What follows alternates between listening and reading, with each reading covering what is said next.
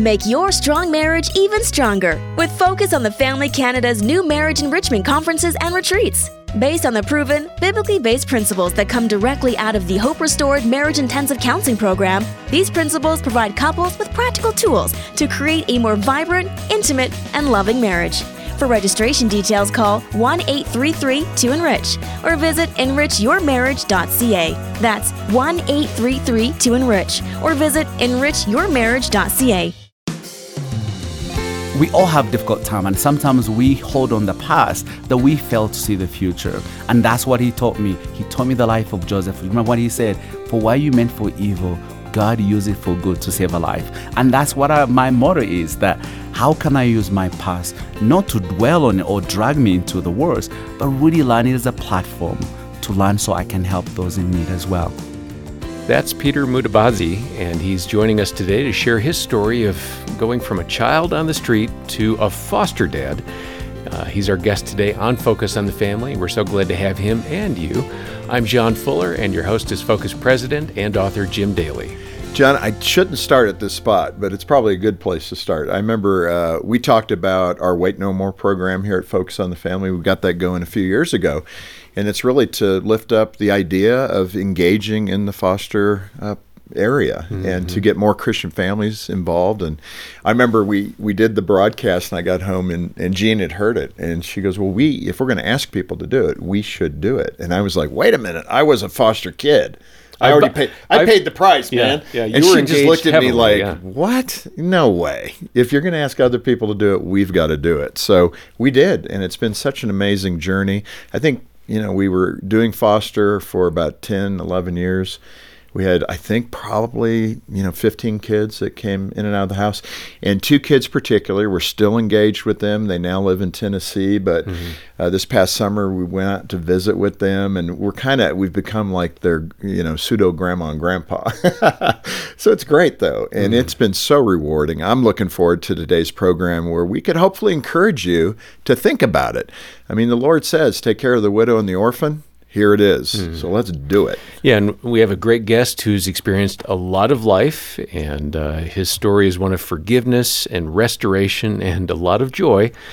Peter Mutabazi is an author and a speaker, and his full-time job is being a single foster dad. He does a lot of other things as well. He's father to Anthony, and he adopted that boy back in 2020. And Peter has written a book that is really riveting. It's called Now I Am Known, How a Street Kid Turned Foster Dad Found Acceptance and True Worth. We've got copies of that book. You can learn more about the book and Peter's story at the website. That's focusonthefamily.ca. Peter, welcome to the program. Well, thank you for having me here. It's really a joy to be with you guys. You have such a great story. I can't wait to unfold this for the YouTube watchers and the listeners. Let's start with your childhood. I mean, people are going, okay, great. We've got this guy involved in foster care, but there is such a story growing up in Uganda. Tell me about it. Yeah, so I grew up in a small little village at the border of Uganda and Rwanda, and grew up poor of the poorest. It's hard to explain to an American what does poverty really mean. Think about. So I was born and I wasn't given a name until when I was 2 years old. The reason was because for every 100 children were born, 60 would die before the age of 2. So most moms didn't really give names to their kids. They waited until they were 2, and then they will give them names. I mean, stop and let's think about that for a minute. Out of every 100 children born, 60 will not get to age 2. That should break our hearts. Absolutely. And so think about when you get malaria and you haven't eaten for days, the rate of survival is really small. So for me, I grew up, didn't see hope. There wasn't anything around me that showed me there's a glimpse of hope in any shape, form. I didn't have a childhood because I had to work so hard as a little boy. And then at the age of 4, I began to realize that my father was different from other dads. He was abusive in every shape, form you could imagine towards me and my siblings and my mother as well. So for me, I had 2 things against me: poverty waiting for me outside, but my own father who was inside our home, who made life miserable in every shape, form you could imagine. So for me, I really grew up, I didn't know how to pray, but one prayer that I think I knew, I wish I don't have to see tomorrow.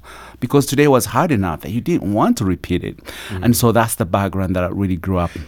Peter, in that regard, I mean, what you're saying there, as a little boy, 4 years old, 5 years old, you had no hope for tomorrow. Nope. That is bleak. You had a big decision to make at a very young age. Correct. What was it? So for me, at the age of 10, I thought, hey, look, I think my father is going to take my life, but why should I give him the opportunity to do so? So I think as a 10-year-old, I thought, look, I never want my father to bury my own dead body. I'd rather die in the hands of a stranger. So I had never been 20 miles away, and I went to the bus station and I asked the lady, hey, of all these buses, which one goes the farthest? Because I wanted to go as far as I could that he would never get to see me. And you're 10? I'm 10, And it wasn't like I was looking for hope. I think for me it was like life is already ended, but I'd rather end it in the hands of someone else. So I'd never been 20 miles away, and I went 500 kilometers away, and I ended up in Kampala. And that's the big city. It's a different language. I didn't know what to do, but quickly I realized that there were other street kids, so that became my life. And part of your existence and survival was stealing. Correct. Tourists were a mark for you? Well, tourists didn't come where we were because it was dangerous. They didn't come in the marketplace. We were in places where locals would buy food. Okay. Where all the buses come and offload, and they use us to offload and do the hard labor. And that was how we survived. Stay busy, stay in a place where you are not isolated to be safe. So marketplace is where the place we could find food. And you encountered somebody that showed you compassion for the first time, or at least what you received as compassion. What happened? Well, as street kids, we had a strategy. You steal while you're helping. It's easier to take a banana when I help you to carry a bunch of banana. So I saw a man who was wearing glasses and khaki and shoes. That was a clue for us that you can afford food, So I followed him, and as soon as I followed him, he bought food, and I wanted to carry it, and he said, hey, no, put my food down. So I put it down, and then he said, what is your name? And that really rattled me, because for 5 years, no human being had ever asked me what my name was.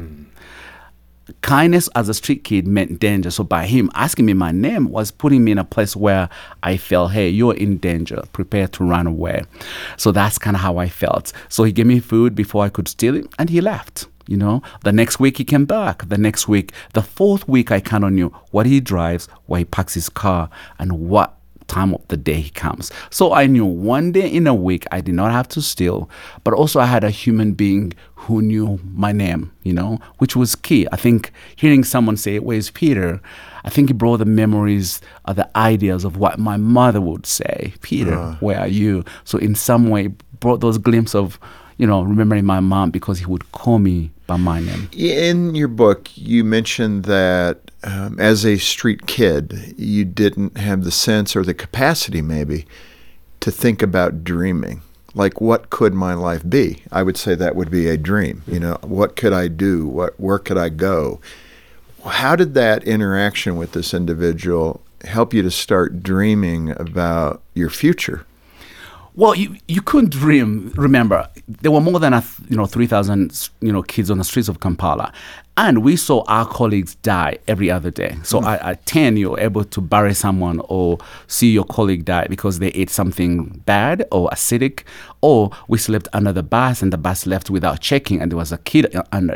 So that was what your life. You waited. When is my day? But he fed me for 1 year and a half, and here's why it made a difference. I had to trust him, he had to earn the right in some way to know me. And then one day he said, hey, Peter, if you had an opportunity to go to school, would you love to go to school? And I laughed at him because I was like, wait, why would I go to school? School is for people who dream. School is for people who have a future. School is for people who have family. School is for people who are worthy. I am none of that. So I said, no. I would not go because it's not for me. Here's the best way I can explain to you. It's like me talking to you two and say, hey, they're sending people to the moon. Would you like to go? But that's the depth on how I looked at life. That wasn't for me. I could not go to school. So I said no. So the next time he comes back, he said, hey, if you go to school, there'll be lunch, dinner, and breakfast. Literally, I said, what time do we go? Yeah, now it makes a difference. I can eat. No, now he said the language that I understand. Right. Or the basic need that I needed the most is what he said. But two, I had never had 2 meals a day in my entire life. So for him to say there'll be lunch, dinner, and breakfast, I was like, that has to be heaven or it can't not be real. So I went to school more on, this guy can talk, but let me really go and see if that's true. So I went and cleaned my face and put on the clothes he'd given me. And I had never had a pair of shoes until then. So he gave me a pair of shoes. And you're how old? Now I'm 16. 16 and never had a pair of shoes. I had shoes before. He puts me in the car and he rolls every window he had because I think I smelled so bad. Rolled the windows down? You know, I smelled so bad. But he took me to school. But for me, it was more of, I'm going to see if there's food. And sure enough, there was lunch that day. You know, and then dinner came, and then breakfast. So in the process of waiting for the next meal, now I learned not to do what I wanted to do. For example, I wanted to steal. So the kids would go to classes because it was a boarding school. So I would gather things I wanted to take. But then before I could go, I would say, wait a minute, if I take them, I'm going to miss on the dinner. So then I'll put them back and wait for dinner. So you see, one small thing led to staying longer and longer. So small by small, now I began to realize, like, wait a minute, I think I'm smarter than I thought, you know? Yeah, and the food was staying as well. It wasn't going away.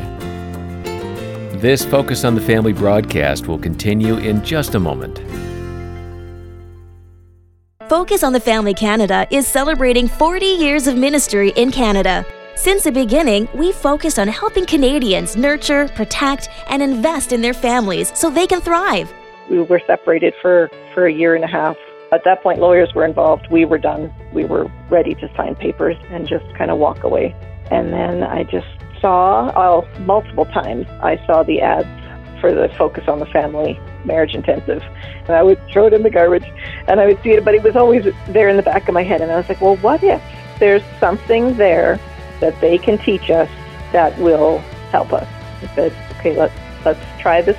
Over 4 decades of ministry, we've received more than 70,000 counseling calls, prayed for 1 million people, and welcomed over 2,000 individuals and couples to our retreat centers. None of this would be possible without your support. Thank you.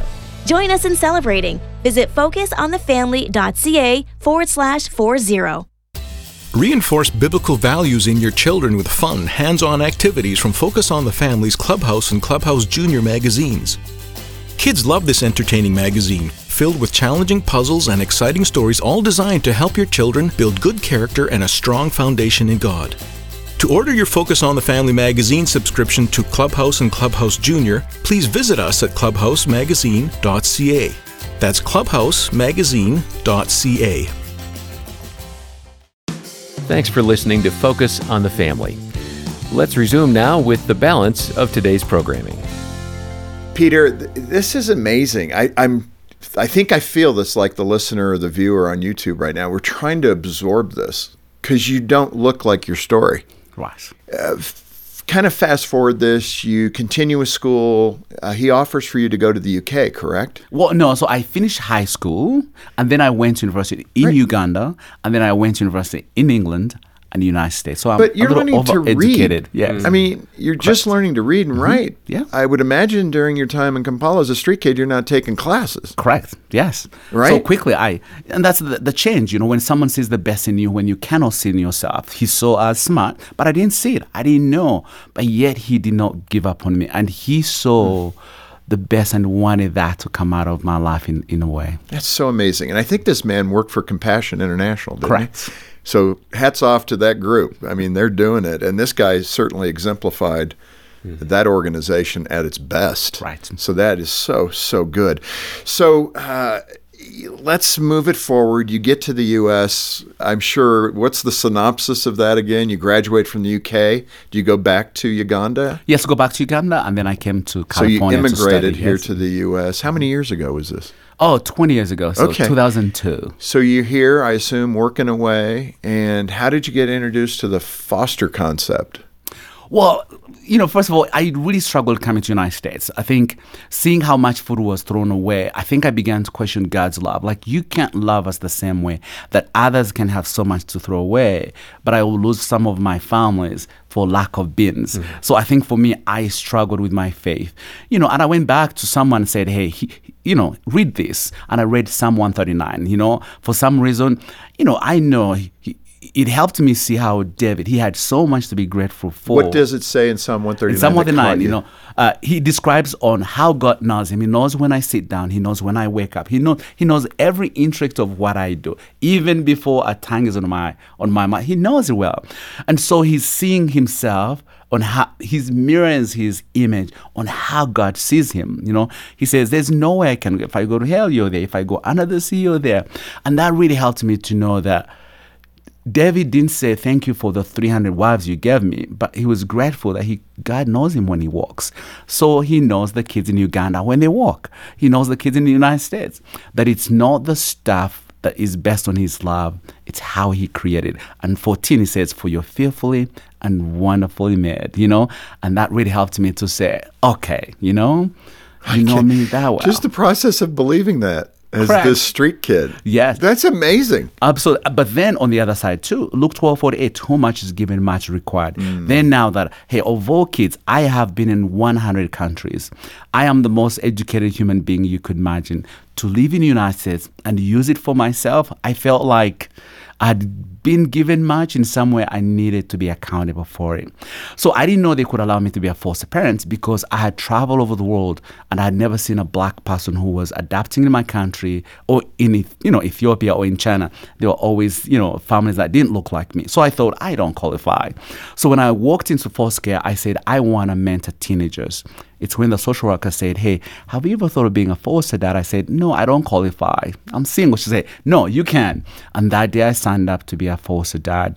So I've had 34 children, adopted one, and I'm also adopting the other two. But because he showed me, but also I wanted to pay it forward for what someone had done for me. I know trauma in every shape, form, that I knew I could be the best person to love on them and know where they come from, he saw the best potential in me that I think foster kids need that as well. And I thought I'd be the best parent I can be. And it's such a great example of receiving the blessings of the Lord and not taking them and then saying, thank you, God. I must be a really lovable person. You turned it around in such a beautiful way to help others that were struggling in a country that has a lot. Even our foster care system, with all of its struggles and difficulties, there's still a lot. Okay. So in that journey, there's so many convicting points you're making in terms of us having so much. It must be mind-blowing for you to look at America with its Christian heritage and go, kind of wake up, everybody. Right, Go ahead, again, uncork it. Exactly for me, if you can read the scripture and go to that verse, to whom much is given, much is required. If he gave you the best family, that means at one time you're going to account for that. And I wanted to. He gave me the best in life, that I wanted to be accountable for everything. I'm a foster parent, and it's my responsibility to be there for the kids in my community. It's not someone else's, it's not government. It is truly my opportunity and my joy to step up and do. Especially God didn't say, hey, when you feel like, help the kids. He says, no, if you love me, take care of the list of these. And that's something I have to own and do, It is hard, absolutely. But he sacrifices his life and died for us. How can I say fostering is hard when he lost his life for me? That's where, for me, I think I get to see grace and mercy towards me. And there's no reason I cannot help a child. There's no reason I can find in my DNA that can say, Peter, no. People say, I'm afraid to get attached. Well, we warned you because attachment is what our kids need, Yes, it's hard, but that's what sacrifice means. I just can't imagine, you've adopted one, you have 2 more children that you hopefully will be able to go through the process. Right. And I'm fostering the other 4, and if they don't find a home, But think of these kids coming to your home and you tell this story. Their eyes must be huge, going, what? What did you live through? What? They must go, wow. Right. Most time is more on when they have trauma and the behaviors they have. The when credibility it brings, though, Exactly. that's the point. That Yeah. they can connect with you. Absolutely. You are them. Yes, so they're like, you walked it, so you understand. But also, I know how to help them because I get it. If a kid is putting holes in my house, isn't because they dislike me, but He's man, in there's distress. so much they are in that they need to be helped. So for me to focus on the whole, I'm kind of missing the point. But really, the root of where a child are coming from and be there for them, loving their parents too. Like it is really important for us not to judge their parents. The kinship is important to be there for these families and say, hey, I know you love your child. How can I come alongside and help you have your kids back? And that takes a lot of energy. Not to truly be critical, which it's easy to do. Well, and those are great, just normal parenting tips, right? To help your child feel known, feel loved, etc. And you came up with 12 statements of encouragement. Do you have those in your head, or can I read them? Most of them, yes. Okay, You know? let's hit them, because I think it's really good. And you said these 12 statements, and I'm sure this is what you repeat to your 34 foster kids and probably 100 more in the future that you're going to impact, maybe more. You matter, you belong, you are loved, you are seen, you are chosen, you're a gift, you're not alone, you're enough, you're heard, you are brave, you are special, you are known. I mean, it brings tears to my eyes. That sounds like what Jesus would say to them. Right. But those are the words the man used, because he used my negative to put in positive. So he would say, Peter, I will never survive on the streets for one night. For you to live on the streets for almost 6 years, you're the bravest human being I've ever met. So what I saw as negative, he kind of really showed me like, oh, okay, I'm brave. But that's kind of how he truly changed my life, by using those words, because I had never heard about them. I'm a gift. I'm chosen. Wow. And those really helped me learn to value myself and in some way get to do better, because I began to believe in myself. Peter, just a couple of observations. We're right down at the end, but I think it's so important. One is the Lord has given you an incredible seat in this life, because so few people have made that journey that you've made, from abject poverty in Africa to the U.S. and being a foster dad here.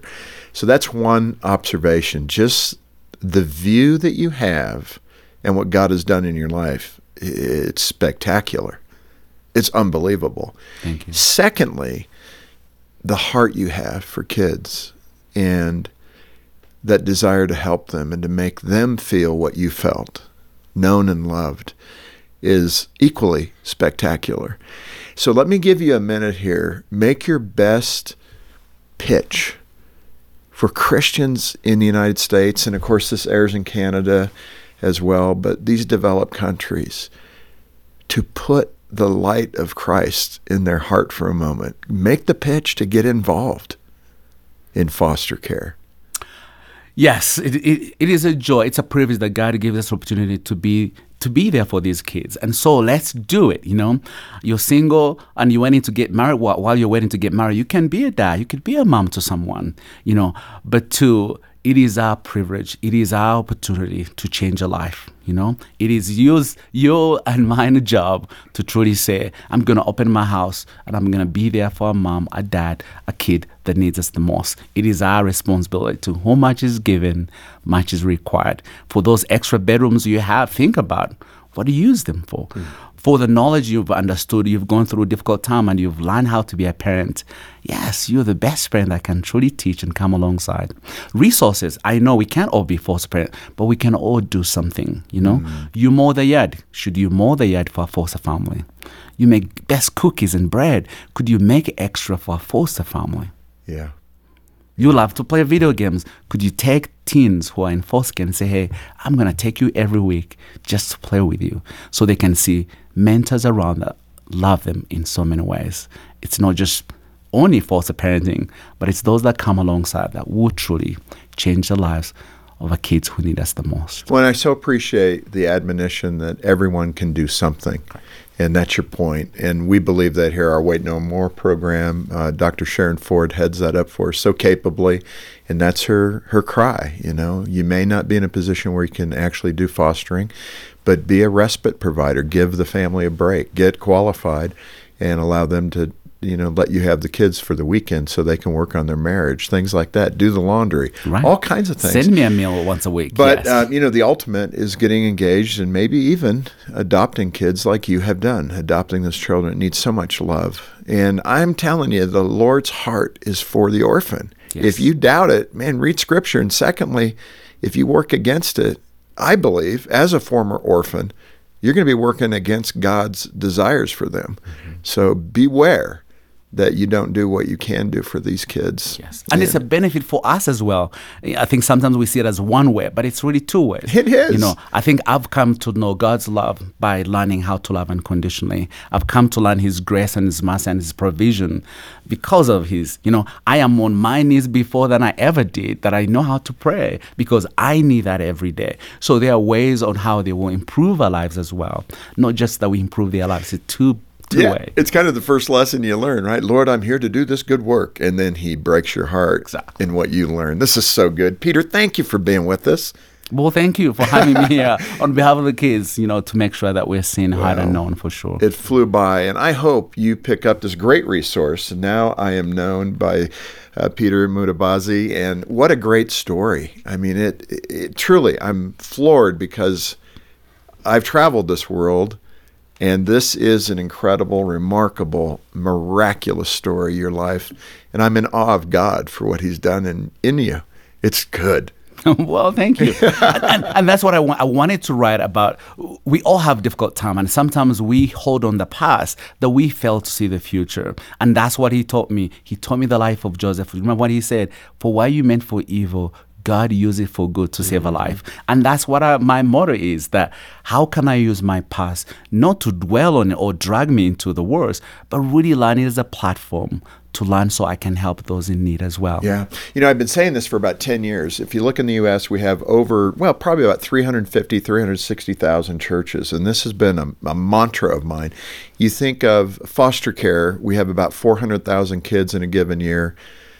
In foster care, about 110,000 of those kids are available for adoption. The court has terminated parental rights. There's plenty of ways to get involved. Do you want to change the way people see Christianity in America, in Canada? Man, let's get the church involved. That's like every church just take one child. Can't we do that? I mean, right. Man. And they don't even have to take a child. Get one family you can all one rally family around, per church. and then we will do so. Yeah. I am the guy. I'm that. As much as we are pro-life. We want to make sure our children are born. It's the same, that we are there through and through, throughout their lives. How about the New York Times running a headline that says, Christian Church wipes out waiting foster care list? Okay, that'll change it all. So absolutely. Get a hold of us. Get more information about our Wait No More program. Get this great book by Peter. John, you'll give all the details. Mm-hmm. Let's be the body of Christ. Yeah, let us tell you more about ways you can get involved in helping children in foster care through our Wait No More program. Our number is 800, the letter A in the word family, 800-232-6459. Or you can stop by focusonthefamily.ca to make a donation and request your copy of Peter's book, Now I Am Known.